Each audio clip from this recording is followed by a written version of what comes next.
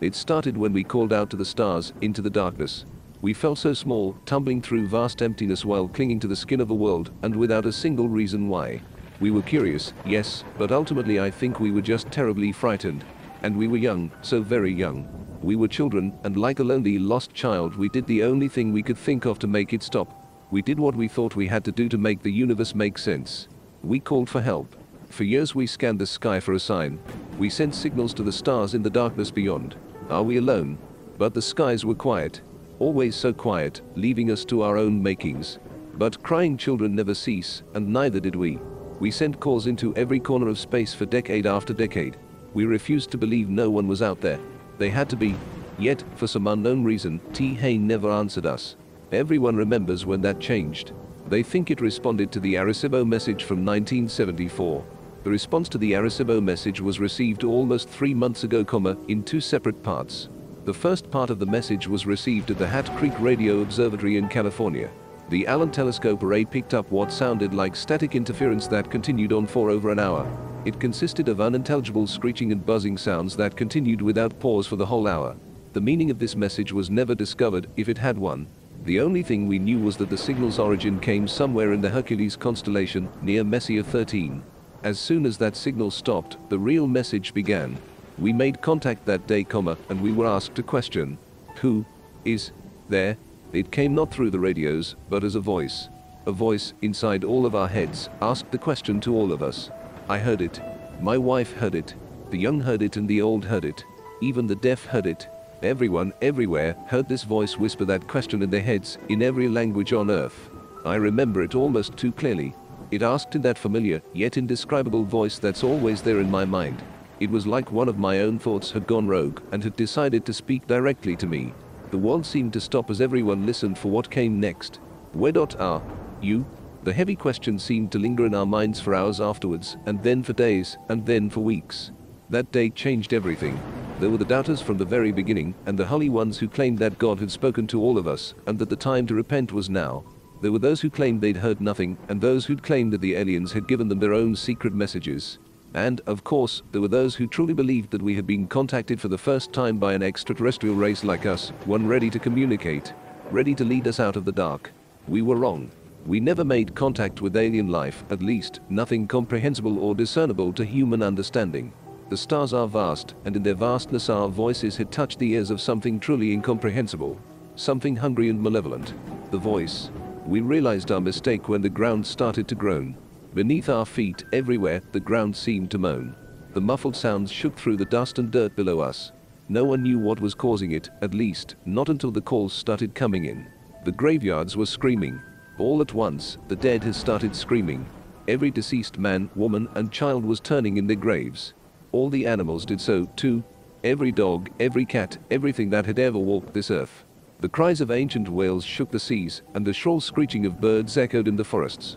The caskets shook, and the morgues howled. The voices stopped together in an instant, leaving the world in an amplified silence.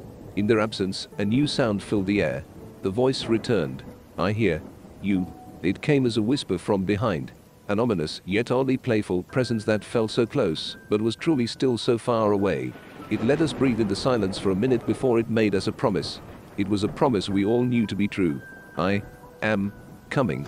The voice was gone, and the air was again filled with screams. This time they were from the living. After the voice had gone, we were left to our own devices. Millions panicked, and rightfully so, as chaos took hold of the streets. Many would die in the violence and the gunfire of that night. They would be known as the raptured before long, and the rest of us were the condemned. We could only wait. The screaming dead was only the first of the side effects that we felt as the voice approached. The closer it got, the more we felt it. That first night after the screaming, we noticed the stars bleed for the first time. A section of the western sky had turned black, blacker than the night. It was only truly visible because of the ring of stars around it. The light from those stars had turned red, and they seemed to bleed across the sky like food coloring dropped into water.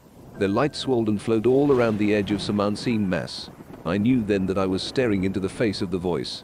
Our scientists claimed that nothing was there, and that their radar and scans always came up empty. Their telescopes could see nothing but darkness in that section of space. However, the proof was right in front of us, as every night that ring of darkness got wider and more stars bled in the sky. We watched it come. As each night passed, the black spot would widen, and more stars would distort and bleed around it. During the day, new hell would greet us. The side effects worsened. The day always brought something new. I'm sure most of what happened will go untold and unknown. The animals started disappearing. All of them. No tracks, traces, or bodies were left behind. Pets would run away, some violently so. They all retreated, never to be seen again. The forests were left abandoned, the oceans empty, the air was left silent. The world left seemed empty and lonely. They left like water receding from the shore just before the tsunami breaks. One day, about 2 weeks ago, scientists tried to talk to the voice again. They hoped, perhaps, to reason with it. They told it about what was happening on our world and asked it questions. The scientists begged. It didn't speak. When asked what, the voice sent a response. The next night the skies lit up with streaks of fire. It was alight for hours, blazoned with orange and red. We didn't realize the effects until the next day when the televisions turned to static and the telephones refused to work. We had sat watching as all the satellites were knocked out of the heavens. After that, reports became rumors and rumblings, sanity a thing of the past. The air chilled and weighed us down. The voice was nearly here and everyone felt it. It rained for a week after the satellites fell. The rain was salty and mired with an unknown filth that turned the grass black. Maybe the satellites tracked something back in with them when they hit the sky, no one knew for sure. All we know is that it fell from clouds black as charcoal that blotted out the sun, like liquid ash. Darkness fell upon us for days. When the clouds went away, the skies were empty. There were no clouds, yet the sky hung low and grey. If the sun was anywhere in the sky, it never made itself known. Even it had abandoned us. Each day grew slowly darker and darker until night and day became almost the same. Some people would claim later that they'd seen things in the dark, creatures with gangly limbs and crooked faces, lurking in the corner of their vision. They were tall, white creatures that looked molted or rotten through their transparent skin. Appearances would last for just a second or two before vanishing without a trace. Some believed this was the first step in the aliens' invasion, but the rest of us didn't know what to think. We just knew that it was nothing that simple or benign. They must have been hallucinations, just more madness to endure, but ultimately as harmless as anything else. As harmless as the screams of the dead, the missing animals, and the dying sky. Appearances slowly increased in duration and number. I think everyone saw them once at least, but I don't think a single person would ever guess why they were truly here. They never touched nor spoke to anyone, and they certainly never harmed anyone.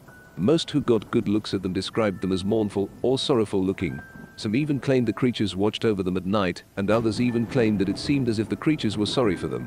One claimed to have even seen one prostrate upon the ground, hands clasped above its head.